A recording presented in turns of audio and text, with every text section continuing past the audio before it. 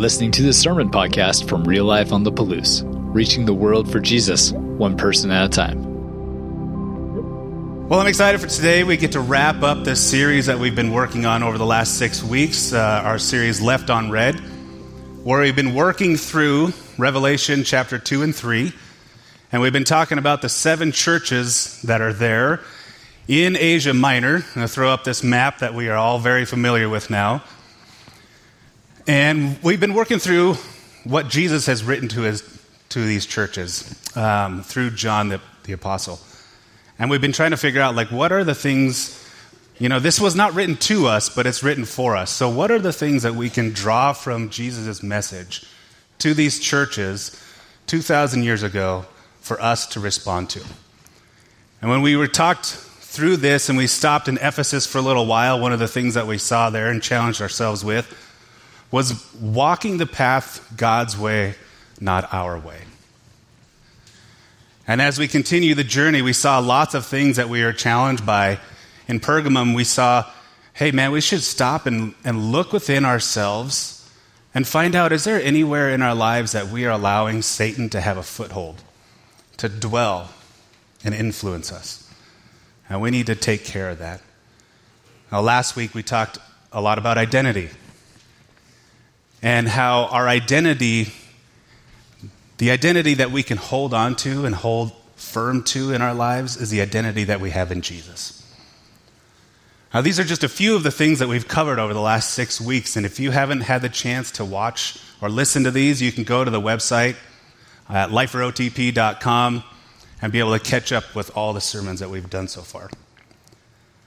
But today we are ending the journey in Laodicea. It's almost directly east of Ephesus there. And as has become our tradition during this series, I want to just jump right into the text. I want us to spend this first moment reading through this and taking the approach of reading it from the perspective of who we are in the time and place that we live in, being 21st century Westerners. So if you have your Bibles, you can come along with me over to Revelation chapter 3. I'm going to be reading from a different version today, the New American Standard Bible, so not the usual NIV that we read from up here. So I'm going to read off the screen for you guys. So read along with me, and here's what God's Word says. He says, "To the angel of the church in Laodicea write, the Amen, the faithful and true witness, the origin of the creation of God, says this: I know your deeds, that you are neither cold nor hot. I wish that you were cold or hot. So because you are lukewarm and neither hot nor cold, I will vomit you out of my mouth. Because you say, I am rich and have become wealthy and have no need of anything, and you do not know that you are wretched, miserable, poor, blind, and naked, I advise you to buy from me gold refined by fire so that you may become rich, and white garments so that you may clothe yourselves, and the shame of your nakedness will not be revealed, and eye salve to apply to your eyes so that you may see. Those whom I love I rebuke and discipline. Therefore be zealous and repent. Behold, I stand at the door and knock.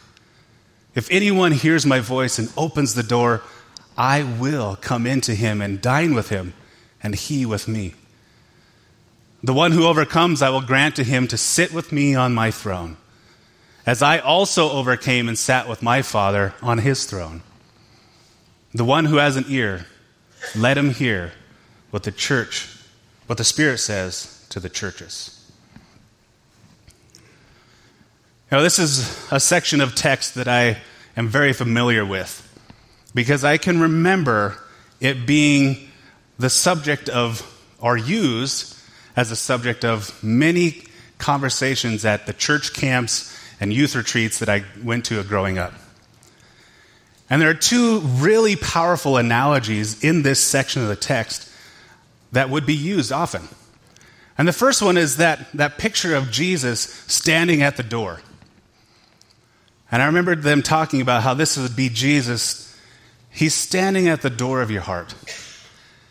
And he's knocking, and he's just calling out to us and waiting for us to open the door, to hear his voice and open the door and invite him in. It was this beautiful picture of what salvation is and how Jesus wants to establish a restored relationship with us. And I love this one, and I still love this one today. But the other analogy that I remember hearing being used during my childhood was the one that has to do with the waters. How there's cold water and hot water and lukewarm water.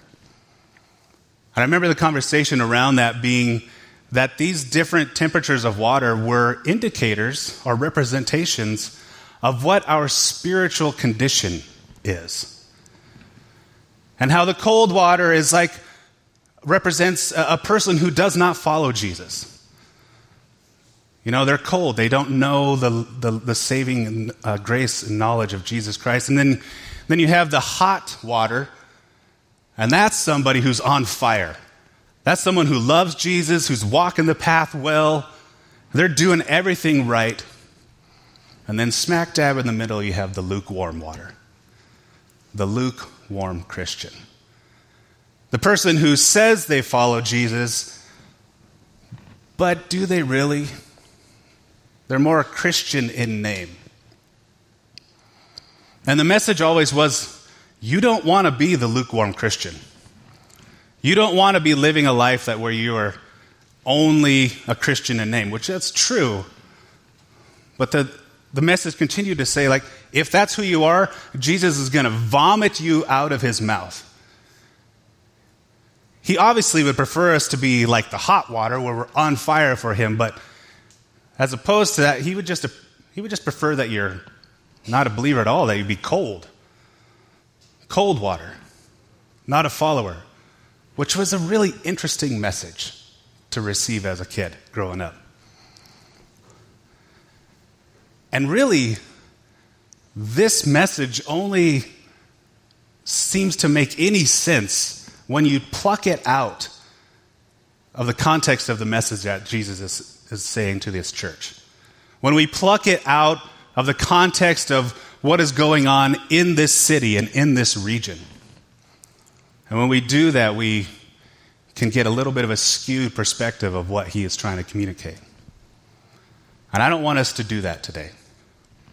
I want us to walk into this text with a little more knowledge, a little more understanding of what God's text is trying to say to us. So let's spend some time learning more about this city and the region around it. We're zooming in on our map that I showed you earlier. And you can see Laodicea sits in what is called the Lycus River Valley. And I have two other cities labeled on here. To the north, one called Hierapolis, that's about 6 miles north of Laodicea, so from here to Pullman. And then just east of it, a city called Colossae, 10 miles. That city name might seem familiar to some of you. Colossae. I hope so. That is the city that the church is located, that Paul writes to through the book of Colossians. When he writes that book or that letter and sends it to the church in Colossae, it's right there. And something very interesting occurs in this text, in his letter. In his letter, he actually mentions the other two cities a couple of different times. In chapter 2, right in the beginning, he says, I want you to know how hard I am contending for you and for those at Laodicea. And then over in chapter 4, at the very end, as he's wrapping up his letter, saying his goodbyes, he's talking about all the people that he's been doing ministry with. And in particular, he mentions this guy named Epaphras. And Epaphras is the man that we believe was the pastor to these areas. Because we don't think Paul actually went to Colossae. And he says this about Epaphras: he is working hard for you. and for those at Laodicea and at Hierapolis. It appears that when Paul wrote this letter, these cities weren't just close together. They actually were connected. Connected through the churches that were there. What's not up here, but what happens later on in his letter, Paul says, hey, take the letter I've just written to you and share it with the church in Laodicea. And get the letter that I wrote to them and read it for yourselves as well. These cities are connected with each other. And not just through churches. There were other ways that they were connected as well. And I want to share a few of those with you guys right now. Starting with the city of Hierapolis.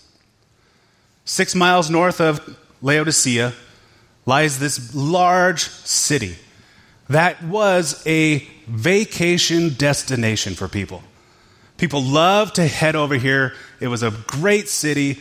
But the thing that drew people to Hierapolis more than anything were the hot springs that spilled out of the ground. And as they came out of the ground, they poured over that cliff. And it looks like snow, but it's not. It's this travertine cliffs that were created because of the minerals that was in the hot water that came out of the water, or out of the ground. And they would form these pools, and the water would fill up in there, and people would come from all over the place just to get a chance to sit in the hot waters of Hierapolis. Because they were believing that the hot water there was giving them the benefits of healing, relaxation. We know what this is like. How many of us love to sit in a hot tub after a long week, right? Yeah, it's a healing, restorative process, and that's what people flocked all over the place just to hang out in the hot waters of Hierapolis. And as we go to the city to the east in Colossae, Colossae was for quite some time the most prominent city in this region. It sat at the base of a mountain range, which you can kind of see at the back there. This is the Tell, the city's underneath there. It hasn't been excavated yet. But this mountain range includes this mountain called Mount Cadmus, and that's right where this is sitting. And this range gets a tremendous amount of snow each year.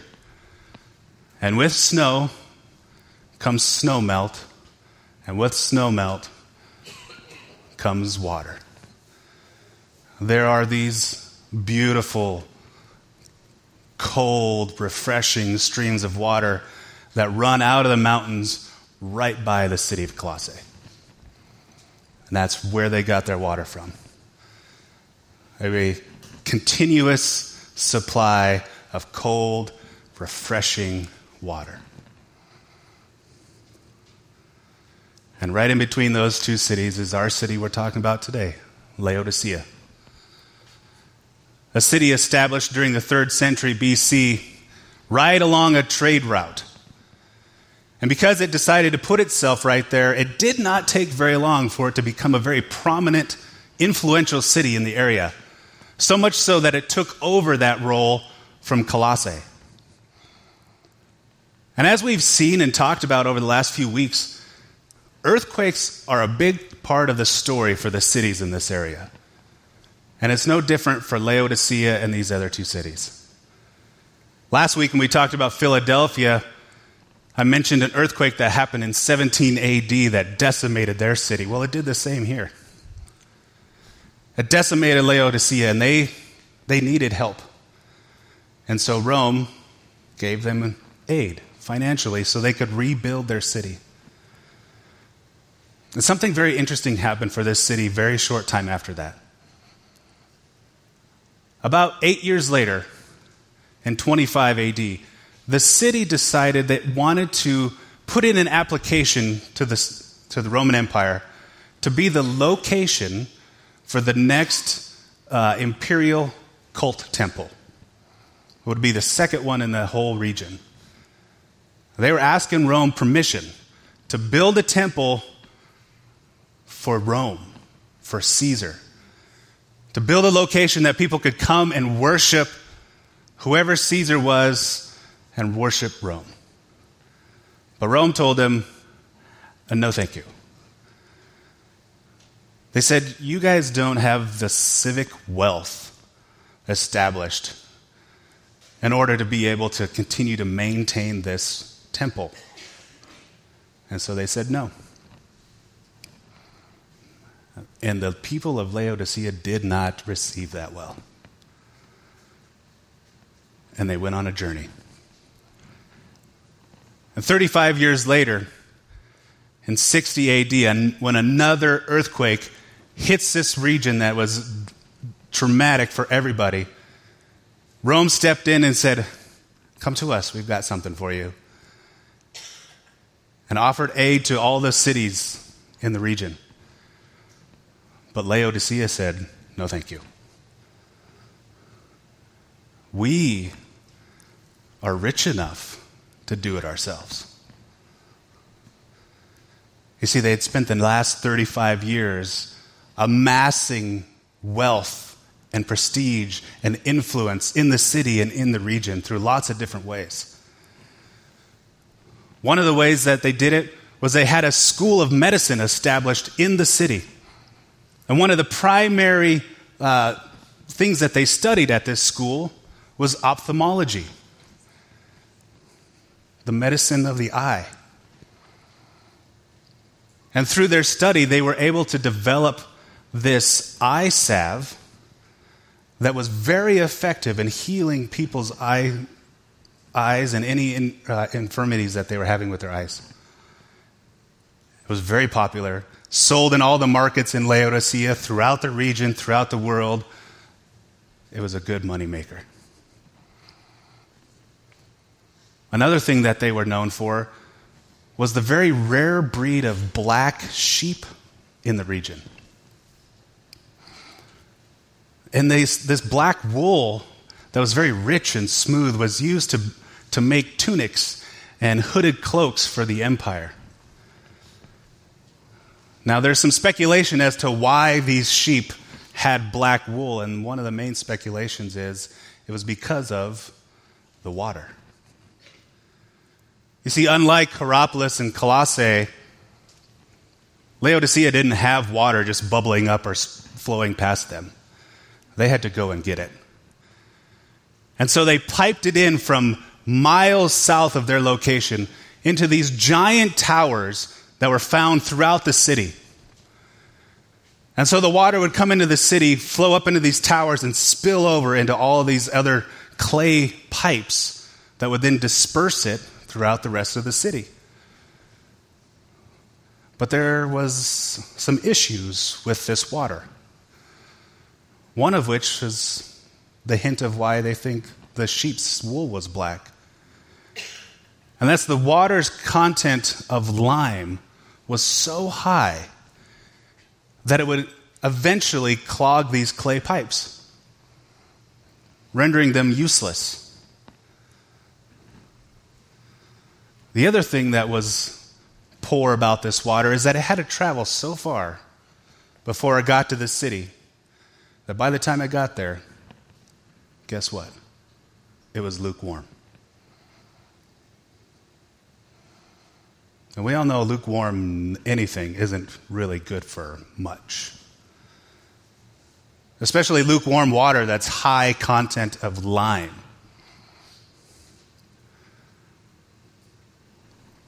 And it stands in contrast, complete contrast to the other two cities of Hierapolis with their hot, healing waters and Colossae and their cold, refreshing waters, doesn't it?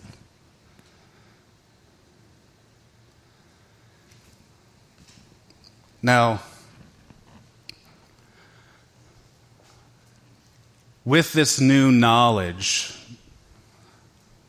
of Laodicea and the region, and particularly with some of the things that they were known for, let's go back to the text and read it again. And like I encouraged you guys to do last week, I want to encourage you to not follow along with me, but just listen. Do your best to try to put yourself in the shoes of the church in Laodicea and hear it for the first time. And see if you hear some things that Jesus says to this church that make a little more sense. To the angel of the church in Laodicea write, the Amen, the faithful and true witness, the origin of the creation of God says this, I know your deeds, that you are neither cold nor hot. I wish that you were cold or hot. So because you are lukewarm and neither hot nor cold, I will vomit you out of my mouth. Because you say, I am rich and I have become wealthy and have no need of anything, and you do not know that you are wretched, miserable, poor, blind, and naked. I advise you to buy from me gold refined by fire so that you may become rich, and white garments so that you may clothe yourself, and the shame of your nakedness will not be revealed. And eye salve to apply to your eyes so that you may see. Those whom I love I rebuke and discipline. Therefore be zealous and repent. Behold, I stand at the door and knock. If anyone hears my voice and opens the door, I will come into him and will dine with him and he with me. The one who overcomes, I will grant to him to sit with me on my throne, as I also overcame and sat with my Father on his throne. The one who has an ear, let him hear what the Spirit says to the churches. I could imagine hearing this for the first time and being a little shocked. This letter is completely different than all the other ones that they just heard read out loud to all the other churches. There is nothing in here that Jesus is commending them for. It just goes right to the spanking.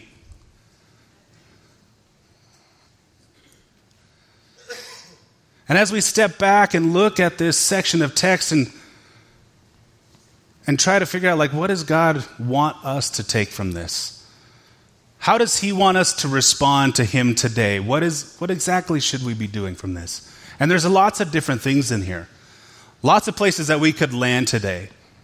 We could look more in depth into the whole analogy about the water, which I think we all know now.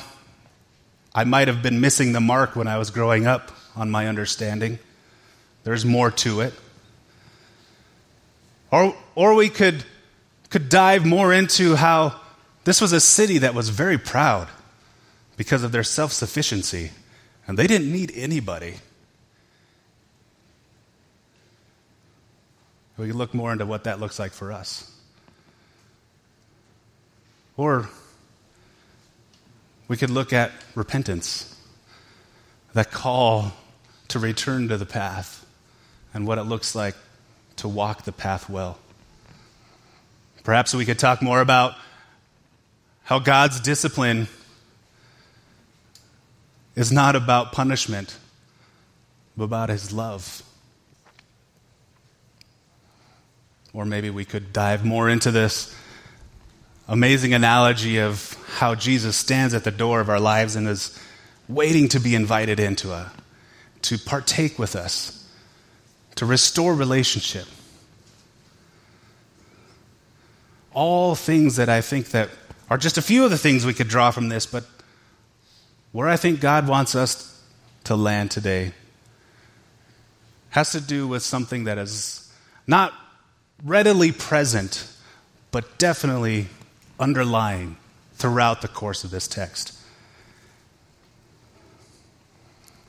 You see, that day that Josh and I were sitting, actually, in this theater in Laodicea, as our teaching wrapped up, he and I both, well, I don't think we were sitting by each other, but he and I both, after we were done with that day, were like, this is the thing God has for me. And we had the same thing. We both walked away with the same thing. And I think it was somewhat because God was trying to get our attention. Because before we had left on our trip, there was a decision about generosity that we needed to make here. And I say that because generosity is the thing that was missing from this church in Laodicea. You see, there was a piece of the history that I didn't share with you earlier. Back in 60 AD, when that earthquake decimated the area, and Rome offered help to all the cities to rebuild them, and Laodicea said, no thanks, we got this. Help was not offered to the city of Colossae. The city of Colossae had dwindled in its importance and its influence in the area so much that Rome didn't think they needed to be rescued. And this is a city that has a church that got a letter from Paul. It's a city that has a church that's connected to the church in Laodicea.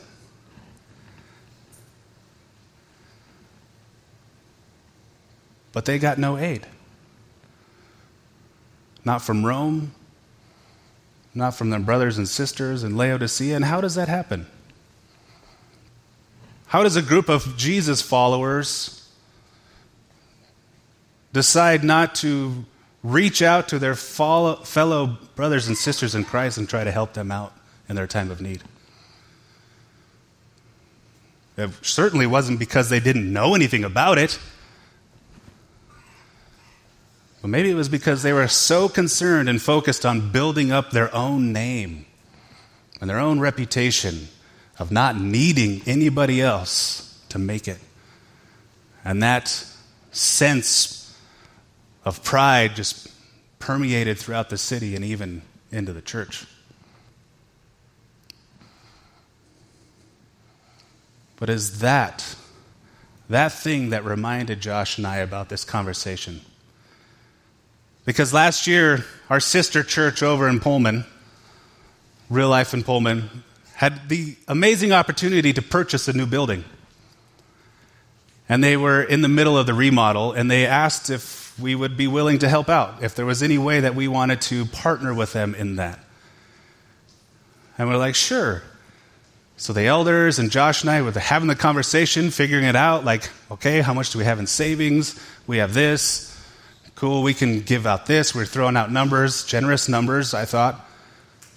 But we want to make sure maybe we should keep some just in case we need something or something comes up for us. And then on that day when we were sitting in that theater and we heard the story of Laodicea and how they chose to not be generous to those around them, Josh and I both came to each other and were like, dude, we can do better. We can do better. And we came home, and because this church is so awesome, we were able to make the decision to give our sister church $45,000 to help purchase these chairs over in our new building.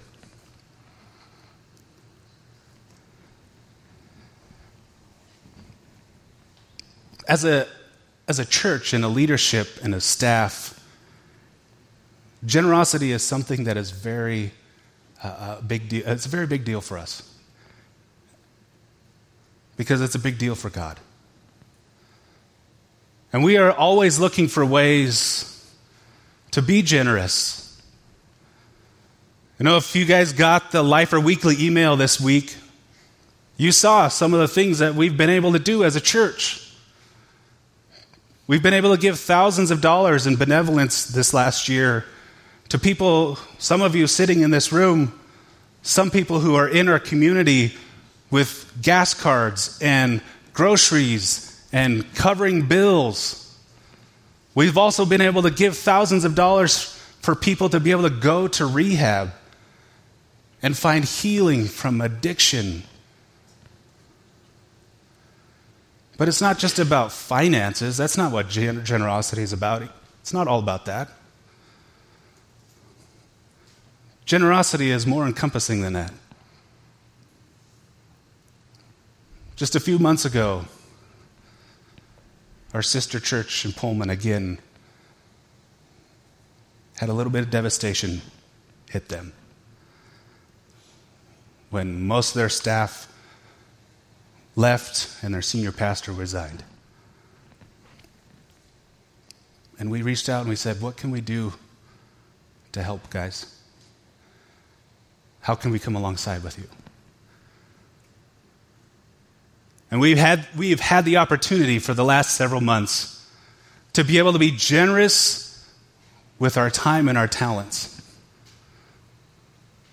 Back in May, our youth pastor, Logan, who you might see around a walking zombie today because he just got back from youth camp. But he went over and preached for a Sunday because they needed help. A couple of weeks ago, Greg wasn't here leading worship for us because he was over preaching for Pullman. Last week, Ryan, who plays guitar for us, was over there leading their worship because they needed help.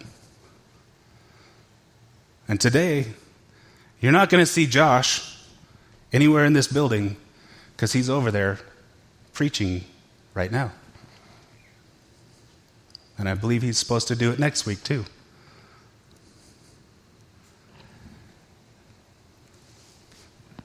But we are only a part of this, guys.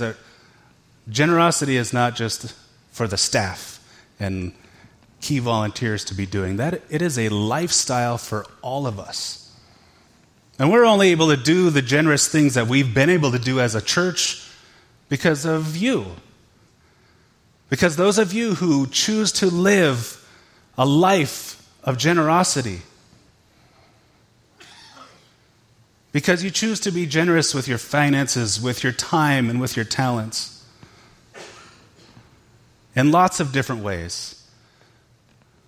Like being generous with tipping your server, even when they don't give you great service. This just happened to me yesterday. Challenged my ability to live a generous life. Kathy and I went to lunch. The service was awful. But I still tipped generously. Old Adam 10 years ago would have been like, you get 5% of my drinks. That's all you get. No. But I've chosen to live a life of generosity. And I can be generous with all the things that I have, as can you, because God was first generous with us. And for us, living a life of generosity, what it does is it frees us. It frees us from that relentless pursuit of more and gives us the opportunity to reflect the very source of generosity, our God. And this is what the church in Laodicea missed out on. They were more concerned about the relentless pursuit of more and missed the opportunities to live a life of generosity. And we cannot be the same. We have to choose each and every day that we are going to walk God's path, God's way, and that path includes a life of generosity with everything that He's given us.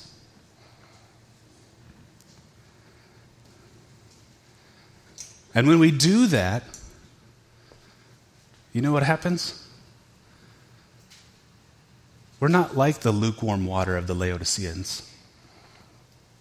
We're like that hot water in Hierapolis that people came from all over the place to get into. And we can bring healing and restoration to people when we live generously. Or we can be like the cold water in Colossae that was refreshing and brought life. And when we live generously, we can do the same with every person we encounter.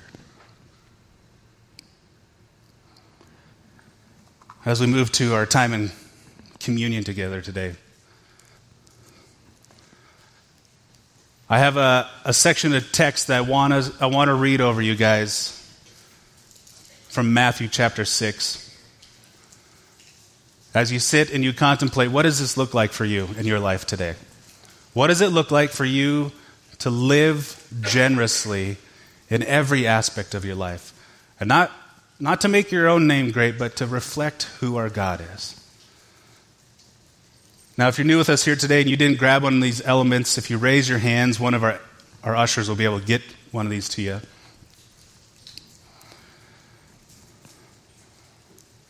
And so as I'm just reading this section of text, and it's right in the middle of Jesus' Sermon on the Mount,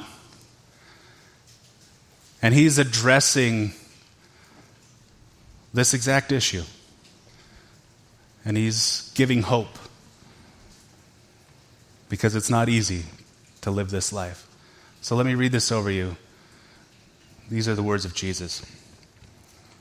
Matthew 6:19, he says, "Do not lay up for yourselves treasures on earth, where moth and rust destroy, and where thieves break in and steal. But lay up for yourselves treasures in heaven, where neither moth nor rust destroys, or where thieves do not break in and steal. For where your treasure is, there your heart will be also. The eye is the lamp of the body. So if your eye is healthy, and your whole body will be full of light, but if your eye is bad, your whole body will be full of darkness." This is a Jewish idiom talking about generosity. If your eye is good, you're generous. If your eye is bad, you're stingy. If then the light in you is darkness, how great the darkness. No one can serve two masters, for either he will hate the one and love the other, or he will be devoted to the one and despise the other. You cannot serve God and money. And then at the end he says, "But seek first the kingdom of God, and all these things will be added to you." One of the greatest acts of generosity is what we celebrate today with communion. When Jesus offered up his life for every one of us in order for us to be able to have the opportunity to open the door when he knocks on it. So on the night he was betrayed, Jesus took the cup, he blessed it. He said, "This is my body which is broken for you. Take this in remembrance of me." Let's remember together his generosity. Then after the meal, he took the cup. He said, "This is the cup of my blood. Whenever you drink of it, remember me." Let us remember the new covenant that he has made in his blood. Let's pray. Father God, we come before you, Lord, and I just want to thank you, Lord, first off, for who you are. Lord, that you are a God that is generous. Lord, that you are a God that pursues, even in the midst of us not pursuing you. As we see from the church in Laodicea, Lord, they were living their own way, doing their own thing, trying to make their own name great, but you still pursued them. You still gave them a way to restore relationship with you, even in the midst of their lack of generosity, among many other things. And so, Father, I pray today for each one of us as we leave here, that we are looking for ways in our lives to be generous not so that we can build up our own kingdoms, not so that we can lift up our own names to those around us, Lord, but so that we can reflect you and show people who you are through the way we live. In Jesus' name we pray. Amen. Thanks for checking out this message from Real Life. You can find out more about us by visiting liferotp.com and connecting with us on Facebook and Instagram. Until next time, have a great week.